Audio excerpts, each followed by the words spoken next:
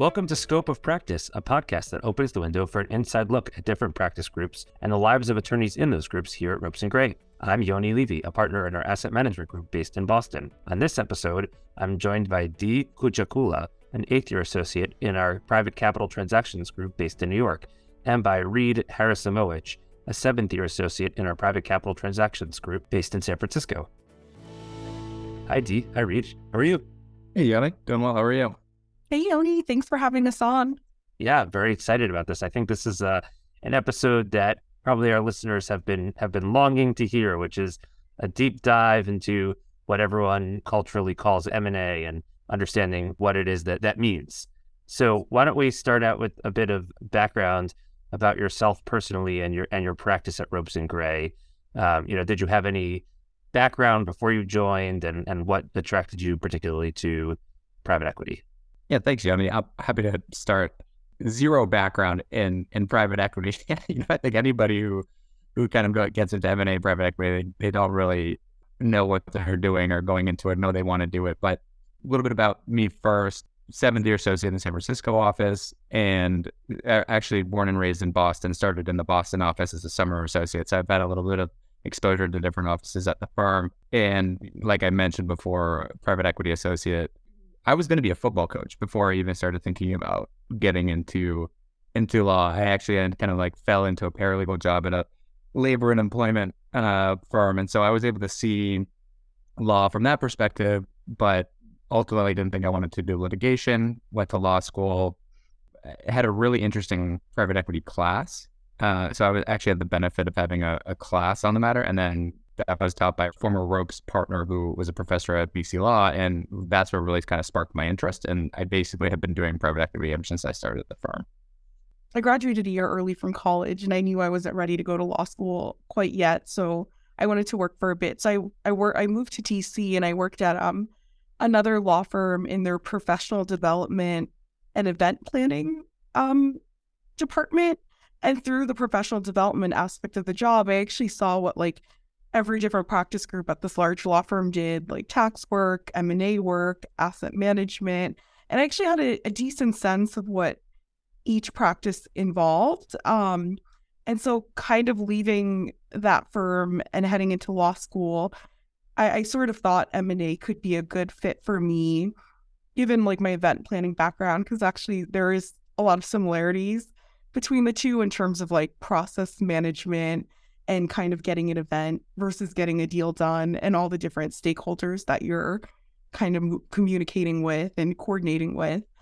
And then after law school, I didn't summer at Ropes. I summered at another firm, and I did M&A there. But it was more like strategic-based M&A and less private equity. And then when I was a third year, I decided to make the change, and I then came to Ropes and have been here ever since. Really interesting. Can you break down a little bit what's the difference between strategic M&A and sort of plain vanilla private equity?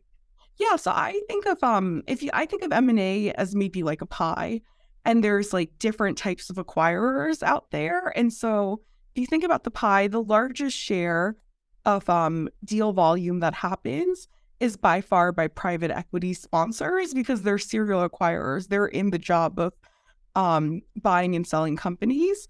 And so they raise money solely for that purpose. And because of their mandate, that's why we see the highest amount of volume from them. And then a strategic acquirer is someone who actually just runs and operates a business and then happens to do M&A in order to expand their business. And then between strategic acquirers, you have public companies, and then you have private companies. So classic public company strategic acquirer would be like a Johnson & Johnson. And then like a private company strategic acquirer would now be Twitter, because they went private. But because those strategic acquirers, like their main job isn't necessarily to buy and sell, so there's just usually a lower volume of deals being done by any particular strategic acquirer compared to a private equity sponsor. And how does that impact the workflow of an attorney who's working on strategic M&A versus PE-focused M&A? I think if you're at a firm with a very robust M&A practice, even if all your clients are public company clients or strategic acquirers, you should expect to probably work just as much as you would in a private equity practice. But at my old firm, I did find the workflow a bit more haphazard. Whereas at Ropes, like I work with multiple clients who do multiple deals a year. And so I think just as a function of that, like private equity practices for firms who are like very established in the private equity space, like Ropes is, tend to be pretty high volume and very busy. I think like our PE sponsor clients versus strategic company acquirer clients, our PE clients are a little bit more streamlined in how they're structured internally. And so they're able to get, things done a little bit, I think, on a quicker timeline. Whereas if you're dealing with, strategic company acquirer or public company or anything like that, it's a little bit more bureaucratic. So you do have more parties that you need to run things by, and things are not necessarily moving. They're not able to move as quickly. And so there's a little bit of a change of pace depending on who your client is on any given deal. And how about from a diligence perspective? Is it roughly the same, or is it pretty different? From my experience, it's pretty similar, right? Your clients are still concerned about the same things from a diligence perspective for any target company, right? Like they want to know that what they're buying and what they think they're buying for what the price that they're willing to pay is what they're getting. And they want to know about the liabilities that are coming along with the company, and how they can structure it to leave some of those liabilities behind that they don't necessarily want to take.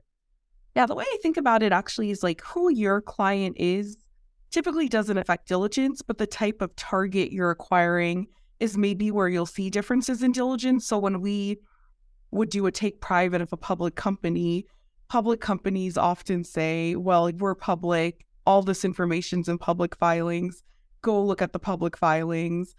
Whereas in a private company, we're usually able to dig beneath the hood further, and we have to because they don't have publicly available information. And then I think the other thing that makes a difference is like some of the other key stakeholders in a transaction. So if you're getting financing for your transaction, and all our PE sponsors usually do get financing, you have to make sure your diligence also satisfies the lenders. And then we also get insurance for the transaction. And usually that's like another stakeholder you have to make sure is comfortable with your level of diligence. Whereas maybe sometimes public companies don't need financing because they have cash on hand, and they may not insure a deal either. And so maybe in that sense, the scope would be slightly less than what we typically do for our private equity sponsors. Interesting. And you said it varies based on public-private and based on, the sources of financing potentially. But how about by industry? Does it vary based on what the underlying target is doing? And if it does, how do you manage that from the perspective of an attorney from the outside who probably doesn't know everything about manufacturing versus all these cement plants versus all the other things a company could do? Yeah, you have to learn it really fast, at least enough to be knowledgeable enough to sound smart in front of a client, and to help run down the issues. But it's a good point. We've helped some of our clients buy vineyards before. The type of diligence you're doing on vineyards and wine companies is drastically different than manufacturing, drastically different than a software company, right? So it's far more delicious, you mean? Yeah, like you have to go and like taste all the wines just to make sure. You have to do your due diligence. But I mean, like the point being is that we will tailor our diligence to the target company. And so if we think that the company may have, an environmental footprint, we want to make sure that we're covering our bases there, and that, if there are liabilities, we're scoping the potential risk to our client so that they can then decide how much they want to pay for the company, or whether they need to reduce their purchase price, or how they want to handle that. But at the end of the day, the diligence is really targeted to let the client know, this is the company you're buying. No company is perfect. They'll have some warts on them, and it's just a matter of getting comfortable with, how you're going to allocate the risk between the buyer and seller on those kind of items that are a little bit hairy. Yeah, and I think as you get more senior and you start seeing different targets come up, you, even before the deal starts, will start having a sense of where the key sticking points in diligence is going to be. So like, as Reed mentioned, if it's a manufacturing company, you automatically start thinking, okay, I have to get my environmental colleagues on board. If you're buying in a company that has like unions in the workforce, you start thinking, okay, I need to get my employment colleagues on board immediately to start looking at these union arrangements. The more you do it and you start doing repeat deals in industries, you start getting a better sense of the types of issues that come up. But with that said, no deal is the same. No target is the same. You start, like, every deal has their own unique set of diligence issues that you have to get the client up to speed on, and then you figure out how to address the liabilities that you uncover. Shameless plug for our healthcare team too, because I mean, Rope's healthcare firm of the year, however many years running. So many of our clients are interested in getting into the healthcare space if they're already in it, right? And so whether that be aggregators of dental clinics or aggregators of vet businesses or really interesting companies that do cancer research, stuff like that, right? Like they're going to have a healthcare component to it, and that's incredibly regulatory heavy. And so you will work with our healthcare team and potentially outside specialized counsel to really kick the tires on those issues to make sure that you're really complying with all the laws and there's no issues from those perspectives. You mentioned that a big part of the job is process management. So I imagine that that's a big part of process management is coordinating among the various specialists. So, other than healthcare, who are the other specialty groups you coordinate with, and what are those interactions typically like? Yep. So I think every deal I've done, you always have a tax team because they will help advise on the structure of the deal.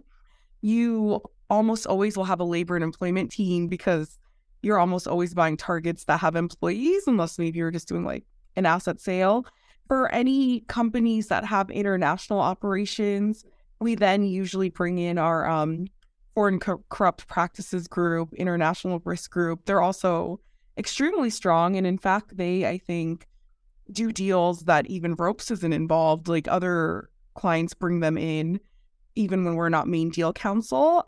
And then if the target owns any kind of intellectual property, we'll have our IP team involved.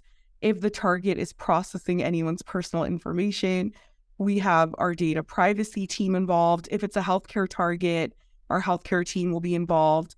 If it involves like FDA, we have an FDA regulatory team. I think the job of the corporate lawyer is that you have to be well versed enough on issues to spot them, to bring in the appropriate team. And sometimes too, like, especially as you build deeper relationships with your clients, they're often going to call you first. Yeah, I echo all of that. I think the way that I would think about the corporate team on a deal, right, is you are the generalist. You have to kind of be an inch deep, mile wide on all the issues, but you're also seeing all the issues, right? If you're on a specialist team, you're focused on, if you're IP, you're focused on the IP issues, right? And you may be negotiating a license agreement as part of the deal along with your diligence, but you're kind of capping to that. We get to see the entire deal from start to finish, and we get to understand all the different considerations that are coming up on that deal, which is really cool. I mean, I've heard it described as, quarterbacking the deal, leading the deal, however you want to describe it. But because of that, like, you get to see it through from start to finish, and you end up getting this really substantial knowledge base of all these different practice areas. So I know that if the company has certain workforce, there might be misclassification issues, and I know a little bit about that and can talk to our labor colleagues about that, and it's helpful, and it's helped me in my practice, and it's kind of helped me become a more well-rounded lawyer in that regard. Yeah, so I have a similar situation on the asset management side where working sometimes with different folks than you are, but also tax teams and benefits teams. And what I find great about it is it means that there's a natural avenue on top of your own specialty for you to continue to grow, right? You can always be slightly stronger in your support and understanding of those specialty areas. And one of the more interesting things I found about being the quarterback is not only just coordinating by receiving information in from the specialists, but also helping everyone to calibrate how important each issue is. Because I think when you're a specialist, part of the problem is that you're focused on your issue. And it's a big problem for you that there's this tax language that isn't correct. And part of your job as a quarterback, as the corporate person, is to say, okay, but what's the quantum of the tax? Like, what are we actually talking about here, right? And how big is that on the issues list of 10 things that we must get done before we can close this deal? How big of an issue is it with that? And, we're fortunate to work with really commercial and fantastic specialists, but they still aren't always as plugged into the whole rest of the deal. And it's your job to help integrate the feedback that you're getting from various specialists and sort of sync it all up with the larger deal. 100% agree with all of that. I think that's like pretty consistent with our experience on the M&A PE side as well. That's great. So you talked a little bit about how as you get more senior, you learn to sort of issue spot and know who to go to for which thing. And, we talked a bit about diligence, which I imagine is a fairly junior task. So maybe you could talk to us a bit about how you see the different roles of different levels of seniority within your group. What type of tasks is each doing? How much interface with clients, with counterparties, with partners, or different people having at different stages of their career? Yeah, and I think before we even go into different phases of people's careers, I think our practice has been pretty flexible and fluid in helping people develop as early as they want to. So I actually have been working with partners directly since I was a fourth year on deals. If you're willing to take on responsibility early on, you can step into a senior associate role on the faster side. But I think we also have a very good training models, a good support group. And so no one is ever getting overwhelmed or being handed more than they can chew. So I wanted to start with that. And then I think in terms of different levels of responsibility, usually our junior associates, I would say, are in the first to third year category, and they're on the ground with diligence, deal organization through checklists, coordinating with paralegals, helping with signings and closings. Then I think as you get to be a mid-level, I've always thought that being a mid-level in some ways is the hardest because you are managing, it's the first time you're starting to manage junior associates, but you're also trying to learn the substance. So you're drafting a lot more. You're trying to actually understand more deeply what's happening in the transaction, and you're also helping the senior associate. And so you have two different levers that are kind of pulling and pushing at you. And then I think as a senior associate, that's when you start focusing a lot more on client development. You lead issues list calls, you lead negotiations with the other side. You start taking in a lot more of a, I think, client-facing role at that point. But then, you're also overseeing your mid-levels. You have to teach and train them, and you have to make sure that everything is kind of going smoothly. And I think at whatever level you are, I always tell my deal teams, feel empowered to feel that this is your deal and we are all working together. It's not Dee's deal as the senior associate. It's not the partner's deal. It's all of our deals. And we all play a very important role in getting this done. Yeah, I think the nice thing about ropes, right, is I don't think that there's this lockstep hierarchy of junior, mid-level, senior. You get as much out of your experience as you put in. So when it comes to being a junior, if you're super engaged and super curious, you're going to learn a lot more. And then as a end of your first year, second year, you might be doing things that third and fourth years are doing at other firms or even within the firm because you've just taken the initiative and through that have learned a bunch. And so folks are willing to let you run with whatever you've shown that you can run with. And it's great because from, a mid-level senior perspective, it's less work for them to do in a deal and they can trust you with it, which is great. And so that's nice, right? I mean, I think across the firm, you see a lot of the, third years running deals in the sense that they're running the process. Sure, they're running things by the partners, by the senior associates, but they're taking the first cut at a bunch of things. And they're running process and they're leading calls and they're, handling emails with clients. And I think it's pretty unique to Rose. And I think that it's nice to be in an environment where folks let you take that initiative while also providing a safety net, understanding, as a third, fourth year, you're still learning yourself. So I think that's a really cool aspect of the firm and something I've really appreciated about working at Ropes. Now, the type of deal I think oftentimes dictates the type of staffing and people's responsibility. So we have lots of very large, complicated transactions where we have many senior associates, mid-levels, juniors. And then sometimes we have smaller deals where, we have to be leanly staffed. And in those deals, people tend to work up a lot more. So I think that makes a difference.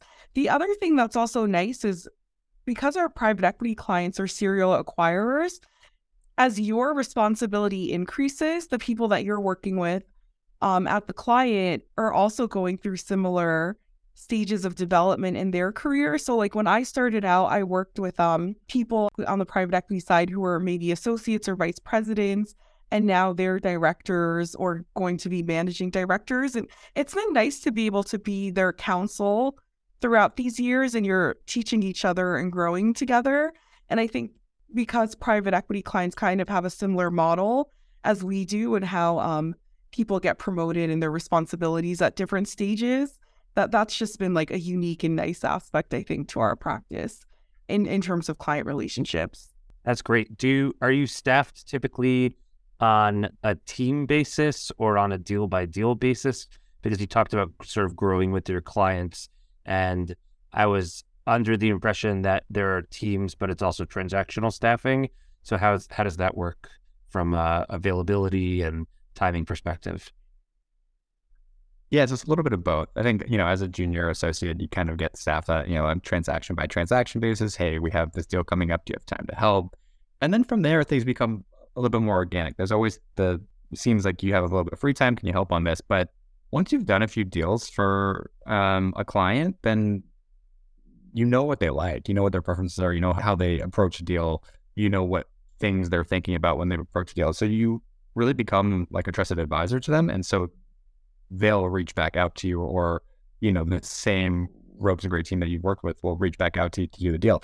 Also, I mean, just another aspect of private equity generally, right, is our clients will acquire a platform to then go acquire a bunch more companies. And so we may do the initial platform deal, and then that platform will have ropes do a bunch of the add-on acquisitions, right?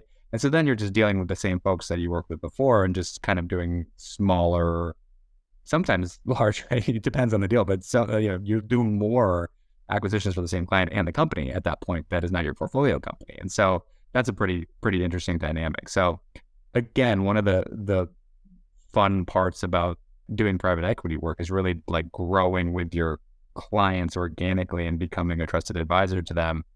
They have questions, you know what they like and how they may react to certain things. And so that's a pretty fun aspect of the growth and trajectory of your development as a lawyer. Yeah, and I think it's important. I encourage everyone when you're practicing at the end of every year just to kind of take stock of what you did that year. Did I work on enough buy-side transactions? Did I get some sell-side experience? Did I do a joint venture? Did I do a carve-out? And so for me, each year I think about what I've done and what I haven't done. And so for the next year, I'll tell the staffing partners, like, hey, if you see a take private, I would love to get that experience. I think that's an important part of your practice. And then I think the second part of it is, as you get more senior, you've built these deep relationships with clients. So you start focusing on certain client relationships. But for me, I think maybe 75% of my practice now is working with 3 or 4 clients I've been working with a lot in the past few years. And then I try to keep 25% open just to do a different type of deal or a different type of experience I haven't had, to make sure I'm broadening my substantive deal base, as the economic climate also kind of changes what types of deals we're seeing. And so we might see a bit more distressed deals in the upcoming year compared to the typical leveraged buyout that we were doing in the past few years. So I think it's important also to kind of grow with the market and stay fluid with your skill set. Yeah, and also just putting my junior associate hat back on as I reminisce about those times fondly. It's important to remember that you have your external clients, right? But your client also, as a junior associate, are the partners and the senior associates that you work with, right? So you also want to get a diverse experience working with different folks within the firm. You'd see different styles of approaching deals. You get different takes on how to negotiate certain points and what's really important on a deal by deal, partner by partner, senior associate by senior associate basis. It just helps kind of give you a frame of reference for your own practice as you develop and grow. So that's been another kind of fun aspect of the firm, is just getting to work with different folks and appreciate their differing styles and kind of learning. Because I think as you grow and develop, you kind of emulate the folks that you've learned from, right? And so being able to take the great parts of, each person you work with is super helpful. Yeah, I appreciate that Dee keeps 25% of her availability open to help with my random projects that I reach out to her on. So I appreciate that. Dee, you mentioned briefly buy side, sell side, carve out. Can you talk just at a high level? And I imagine there's an infinite number of ways to skin the cat here, but at a high level about what the different types of projects in the group are and like substantively what they are. Yeah, so we have a few different types of transactions. So if we're representing a buyer, that's a buy side transaction, and you're representing them in acquiring a company. Sometimes we're on the other side of that, so we'll instead be representing a seller in selling a company. Companies can be bought and sold in many different ways. Sometimes you're selling the whole thing. Sometimes you're picking it apart and selling assets, or just selling a portion of the business to others. And so how that transaction structured usually then kind of gives you a sense of the scope of work. Usually picking apart a portion of the company and selling it in a carve out tends to get more complicated than buying the whole piece. Other types of transactions we'll do joint ventures when someone will partner 50-50 on a deal. Sometimes we represent buyers and buying assets out of bankruptcy, so distressed type of work. We do take private, so we'll help a sponsor take a public company private. What I really like about PE and M&A is that you're truly never bored. You see everything that's out there, and there's always more to learn and grow. And each year I've gotten to do different types of transactions, and I've learned and grown from them. So I'll throw in my biased view here, which is that there's also some transactions that overlap with my group, which is great. First of all, I should say, of course, lots of our clients who are clients of ours in the asset management space, meaning in fundraising, are also clients of ours in the acquisition space. And that's great because we get to work hand in hand. And then there's also matters where it's not just the client, but there's substantive overlap between the project. And so, for example, there are GP-led recaps where fund sponsor is deciding that they want to hold on to an asset for longer, or was approached by someone about holding on to the asset for longer than the fund can. And so they set up a new vehicle and sell it to themselves, basically. And that's sort of something between a fundraise and a transaction. And there are also, co-investment transactions where you bring in third parties to invest alongside the main equity provider in a transaction. And those both live in sort of the space between our two practice groups. And so sometimes they're shared, sometimes one of the practice groups handles it, the other practice group. So they're really, there definitely is a core to what you do and a core to what my practice group does, for example. But there's also certainly lots of blurry overlap between all the groups, and lots of areas that you can grow in that are more akin to other areas. While I'm on that topic, how do you think your practice compares to others in terms of like the timelines and the type of tasks that you're doing at a very like basic level, like calls, meetings, drafting, legal research, that kind of stuff? What is the core of what you do, and what are the timelines like relative to other groups?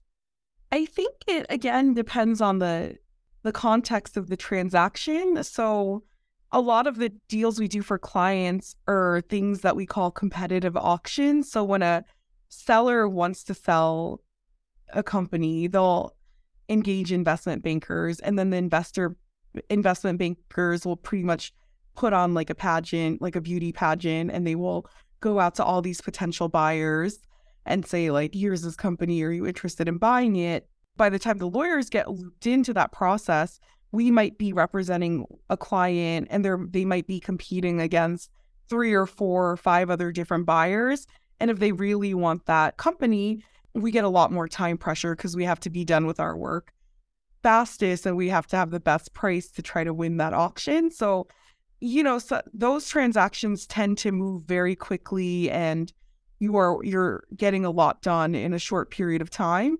Sometimes we have transactions where it might actually take months to get a regulatory approval, and so that might be on a slightly more relaxed timeline. But I think the other element of our practice is we actually represent our clients in doing these transactions.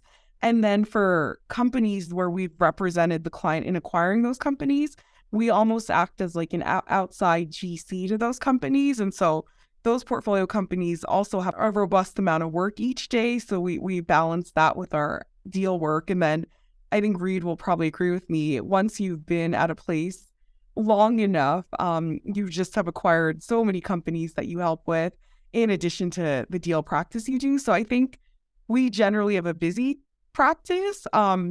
And sometimes periods of slowness might be affected by what's going on in the market.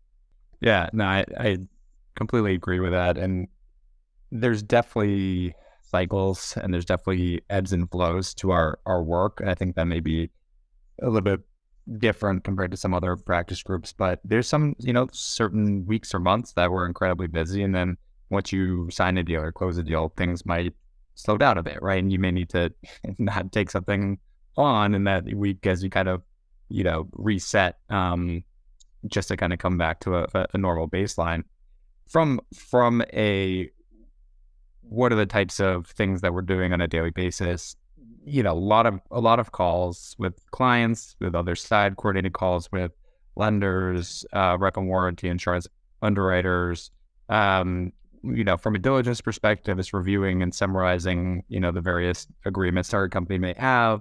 From a documentation perspective for the transaction, it's drafting purchase agreements in whatever flavor they may be, drafting ancillary agreements that go along with it, like escrow agreements, paying agent agreements, helping our employment and labor team, and benefits team pull together the management equity docs for the go forward management team and negotiate their employment agreements. So there's a whole, spectrum of things that we help with on a day-to-day basis, depending where we're at in the deal cycle.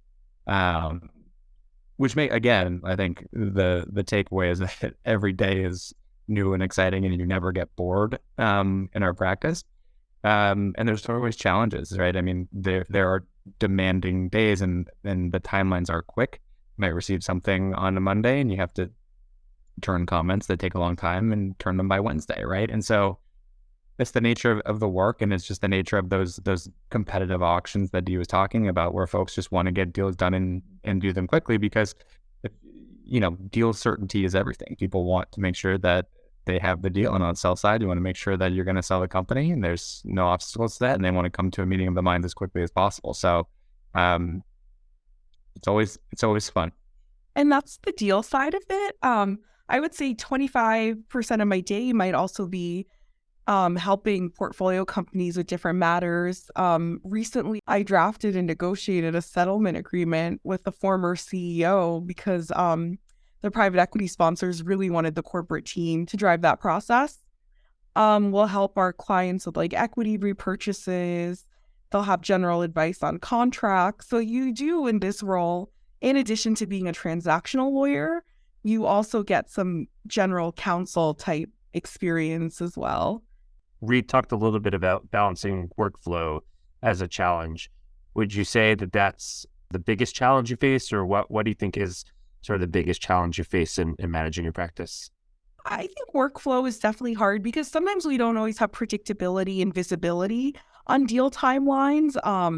So you may get a deal and they may say, listen, this deal timeline is going to sign 2 months from now. And you think, okay, well, that's great because that means I can take on another deal. And then you'll get a call the very next day that says, no, we're actually going to sign 2 weeks from now. So the deal timeline gets accelerated. And I think as you're a junior, it's just important to communicate with your deal teams when things change because we can't predict it. But I think we, as a firm, can help our associates navigate through that. So maybe we'll restaff a deal if someone had something unexpected. And I think you also think about it in your context of like your role on the deal. So I think as a senior associate, I don't know if this is the case for everyone, but I actually think I tend to take on less deals because I know that when I'm on a deal, I'm going to be there in the weeds from beginning to end. And so I want to really make sure I know what's happening and understand what's happening. And sometimes some people might come on a deal for just like the diligence aspect, and then diligence is done. And there might be like another month left of the deal where everyone else is working on it. So then maybe then you can take on another deal. So I think it's a bit of a balance. So the other thing that made me, like when Reed said that we do have peaks and valleys, I don't know if everyone personally likes to practice that way, but I actually, for me, love a peak and valley practice because I like months where I'm just learning a lot and developing a lot, and then I can take 3 weeks off to take a vacation and go to like Africa or Asia. And that's kind of nice when you have a peak and valley practice. It gives you more flexibility to take long vacations. Yeah, if you're someone who like kind of thrives on momentum, then I think the like deal work is really good, right? Because you're able to be like, okay, for the next couple of weeks, we're really going to be grinding to get this deal done, and then after that, I'll take a break. So I think that's helpful. I think coming to work every day and working, the same hours every day and going home, I feel like that could maybe be a drag. It's all based on your personality and your personal preference. But for me, again, it certainly keeps things interesting, right? Yeah, the nice thing about our deals is usually clients on the other side, everyone wants it to happen as quickly as possible. But once it's done, it's done. Whereas I have some friends who are in litigation who might be working on the same matter for 6 or 7 years of their career. And I know personally for me and my working style, that would drive me nuts. The other good thing about when you're working on deals that wrap up pretty quickly means you get exposed. You get the opportunity to work with a lot of different people, different clients. You can just broaden the groups of people you're interacting with. I agree, and I think you're both totally spot on from my perspective, at least, about it just being about finding what works best for you and finding the workflow approach that works best for you. Because I think in funds, for example, I think we have peaks and valleys, but they're both shallower than your peaks and valleys. So there definitely are busier times and we don't have a 9 to 5, but we're definitely not quite as hectic, and then slow, as the pure transactional folks. Speaking about that and about the different feel of the group, can you talk to me about the culture of the M&A PCT group and how well you feel integrated into the firm and maybe mentorship a little bit? I think that given the nature of our practice, where when we're trying to get deals done, we are in constant communication with the people that we're working with. And as a result of that, you build deep friendships and deep mentorships, and you talk to the people you work with maybe for that period of time more than you talk to anyone else in your life. And whether or not I think you're looking for friends or mentors, like you're going to get them in a corporate practice at a place like Ropes. And I think it's nice. And same with how we see our clients grow. And we also see our colleagues go through different big milestones in their life and big developments, and you're rooting for them and they're rooting for you. And I think that's a really, really nice human aspect of our job. And at the end of the day, for me, one of the most valuable things about this job is being able to mentor anyone, because I think this really is a business where you invest in the people that you work with. If you enjoy being part of a team, then like deal work, private equity specifically is a great practice area, just because it is the most team-centric kind of practice I can think of. I mean, you're constantly working with various specialty teams, currently working with your client, currently working with, your corporate team to get the deal done, and kind of collaborating across the various groups. And you do get to know people very well, right? I mean, it's not like I'm only working with folks in the PE group on a daily basis. On a daily basis, I am talking to our tax colleagues, our labor folks, our environmental folks. I mean, it's so nice to get to know so many different people at the firm. And I think because of that, you really feel like you are part of the firm, right? You really get a handle on like what the firm looks like, because you have such a good interaction with so many different people and groups of people at the firm.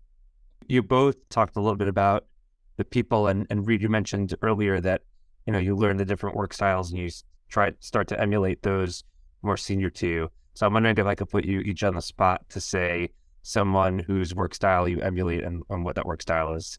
I would say there's a lot of similar work styles. It's folks that take their work seriously but don't necessarily take themselves seriously, in that like they're really good at what they do, super knowledgeable, and really eager to teach and to develop juniors, but without adding undue stress to situations that are already stressful, right? It's people keeping calm in kind of tense moments, and those types of personalities and those types of experiences really help inform that and make you want to kind of become that yourself. I'll just say that certain folks that I work with, especially in like the San Francisco office, like Cho Lee and Liz Gallucci, for example, just so willing to just take juniors under their wing and really help them develop. They're incredibly busy, but more than happy to carve out 20, 30 minutes to explain, why we're taking a certain approach to a markup in a purchase agreement and how that differs from a different deal. So I would say like that's a perfect example of the type of attorney that I'd like to emulate myself. And I try to pay it forward to junior associates as well, because it's tough. There are steep learning curves involved as you develop in your career, and having somebody look out for you like that is super helpful and super important. Yeah, I think throughout my practice, I have my own distinct style, but I think I've tried to borrow from others throughout the way. So there's a few partners and senior associates I work with who I think are like extremely technically strong drafters. And so, I've tried to model them and emulate them in terms of drafting. I have other people I've worked with who I think are great at delivering straight to the point advice to the client, and the type of advice that like a business person wants to hear, and not sift through a long email chain of legal analysis. I've worked with some partners who are always unflappable and, and are able to seamlessly navigate through any type of issue that comes up, unexpected or not. And they stay calm during negotiations. And so that's like another part of my style that I've taken from them. And so I think like throughout the way you work with a lot of people, you also see people on the other side. You see opposing counsel and you're like, okay, that's something I never want to do. Or sometimes, you're like, okay, that was actually a good thing they did. So there's just a lot of different people that you can borrow from. And then I think some of my style will change based on the particular client or partner that I'm working with, because some clients are a lot more informal and they really just want like a one sentence answer. They'd rather just get on the phone and talk issues out. And then others really do prefer like a more detailed email laying out all the various legal considerations and legal points. So you have to also, I think, as part of working with different clients and different partners, you have to have that level of emotional intelligence where you're sort of adapting to what that person is looking for and how they communicate. You talked a bunch about how close you all are in a working sense, that you're all working very actively with each other. What about from a social perspective? What are social events, like with your group? What kind of social events have you done?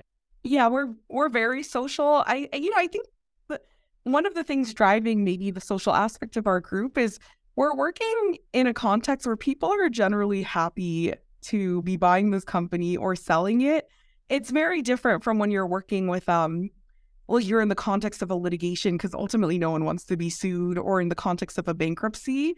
So I think there's always like a celebratory overlay hanging over our matters when they conclude. And so we definitely we'll do a lot of internal group signing or closing dinners. I like to take out my junior associates as much as I can as like a thank you to them, and wanting to encourage them to, keep taking ownership over client relationships and responsibility over portfolio company matters. So I think you do some like deal team specific socialization. Then our group in New York, at least, we have a weekly get together every Thursday. We have a holiday party, we have quarterly events, and then we have client events. Like once you start working with more clients, like we'll take them to basketball games or a concert or whatever it is. I'm going to the Blink-182 reunion tour in the spring with a client that I'm very excited for. So I think you just get a lot of like internal firm social opportunities and then client opportunities.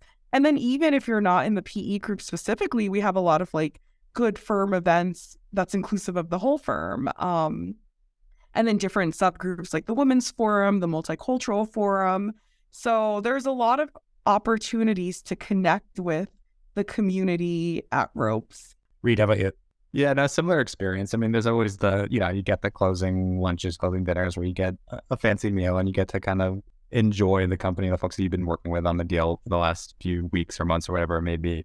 So that's always fun. I mean, from a practice group perspective, and I guess this is obviously an anecdote specific to San Francisco, but the PE group for a while was doing bocce down at the Ferry Building on the Embarcadero, right? So we would go compete against other firms or companies in our building, and we go play bocce for for an hour after work 1 day a week. Like that was incredibly fun, a great team building type environment. I think it's really important to have those informal fun get-togethers. It just helps kind of break down, any sort of like hesitation or reservation that junior associates may have about, asking questions to mid-level senior partners, right?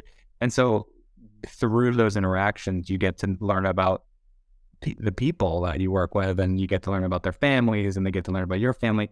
It's a lot easier to say, hey guys, I'm taking a long weekend this weekend. Like, I'm going to be out on Friday. Like, would you mind just covering for me while I'm out? I think the same is true too when you have events with clients.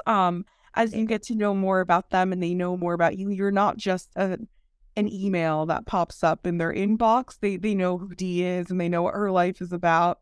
And you just start developing like a mutual understanding. Like one client I've worked with, it turns out that he grew up just 2 towns over from me, and we were the same age, and we have mutual friends in common. And none of that is something we would have discovered if not for having been at like a client event where we sat next to each other and we just started talking about it. And Reed, you mentioned that you're in San Francisco and that maybe things are different with bocce ball in San Francisco. But I wonder, what's it like on interoffice teams? I assume that you work pretty broadly across the offices.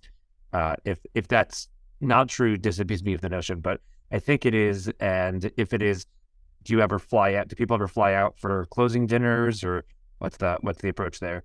Yeah, for sure. I mean, on any deal, right? Just we're interacting with our specialist teams at every office, right? We'll have folks in Chicago, New York, Boston, or San Francisco office. So I think what that means on the West Coast is that we have early mornings because the work emails start a little bit earlier, but it also dies down a little bit earlier as well, which is nice. But yeah, flying and catching up with people in Boston, New York, Chicago, and they'll fly out for closing dinners with the clients, local to the West Coast. I had a training at a client the other day, and it just happened that the debt partner on the deal was from Chicago, so he came out and we did the training together at our client out here in San Francisco, and we grabbed lunch with some of the associates at the PE firm afterward, and it's just like a really nice way to stay connected with folks. But it really is, I mean, like there is no distinction between the offices. I'll give an anecdote. We had a lateral associate recently join from one of our, I'd say like key competitor law firms. And she told me that she heard thank you and had gotten a lot more appreciation in 1 week at Ropes than she had 3 years at her other firm. And I think that is just really true of our culture and model, that people are very nice and respectful and appreciative. And we very much are very collaborative and team players where we're really just trying to help and support each other. There have been so many times when like I've just been working a lot and haven't had a chance to grab some food. And so an associate in my group will just bring me cookies or coffee. And I think like we really are all very much trying to look out for each other and help each other and make this a good place for everyone to work. A perfect transition into why you chose Ropes and Gray, especially Dee. You mentioned that you're a lateral coming from another firm. So what was it that attracted you to Ropes specifically? Yeah, so as I mentioned when I gave that example about M&A being like a pie, I just didn't have steady workflow at my other firm. And so I thought like, okay, private equity practices tend to be some of the most active and robust. And I was at a point in my career where I just wanted to go to a place with high deal volume because that would give me so many more learning and growth opportunities. And so when I looked at the firms that had the type of practice I wanted, maybe there was like 4 or 5 of them.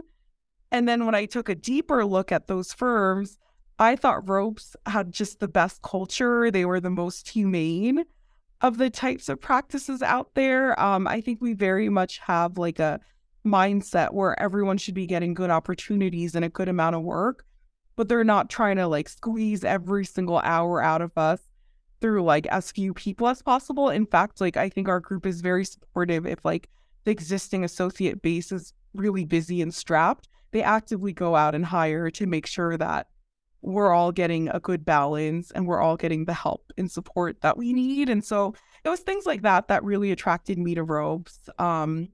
I think it's like the quality of work we do and the strength of our clients and how deep those relationships are, but then also just the people.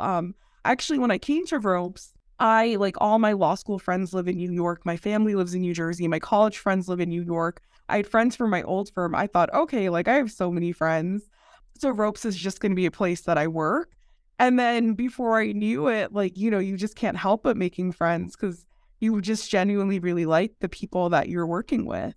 Yeah, so I was a law student interviewing at a bunch of different firms, and I just remember at the end of the day what tipped the scales for ropes. It's just a gut feeling, right? I mean, you go through all the pros and cons. What kind of practice do I think I want to be in, and what's the reputation of the firm, and what kind of clients do they have, and all of that stuff, right? You do your diligence on all of the different firms. But at the end of the day, who am I going to be on a deal with at midnight trying to get this deal done, and who do I want to work next to in that situation, right? And so based off of the conversations I had with folks, the just general feeling I got about that, I went with my gut and I chose ropes, and it was the right call, and I found just obviously like the anecdotes we've given all along have kind of supported that. I think the other thing that I wanted to add that drew me to ropes is they really do have a commitment to diversity, and I'm both a woman associate and a diverse associate. And I think, at least in my experience, they have put their money where their mouth is. Like, they've been committed to promoting diverse candidates to partnership that I've seen each year in the time that I've been here. They've given me a mentor who's on the policy committee who I meet with every month to talk about my own development and things like that. And I know every firm has like their teaser on diversity and how much it matters to them, but I think ropes, in my experience at least, has gone out of its way to make sure I'm getting leadership opportunities, client opportunities, and giving me access to people who are very good mentors. And a lot of my deal teams, now that I've become more senior, you really do work, I think, on very diverse deal teams.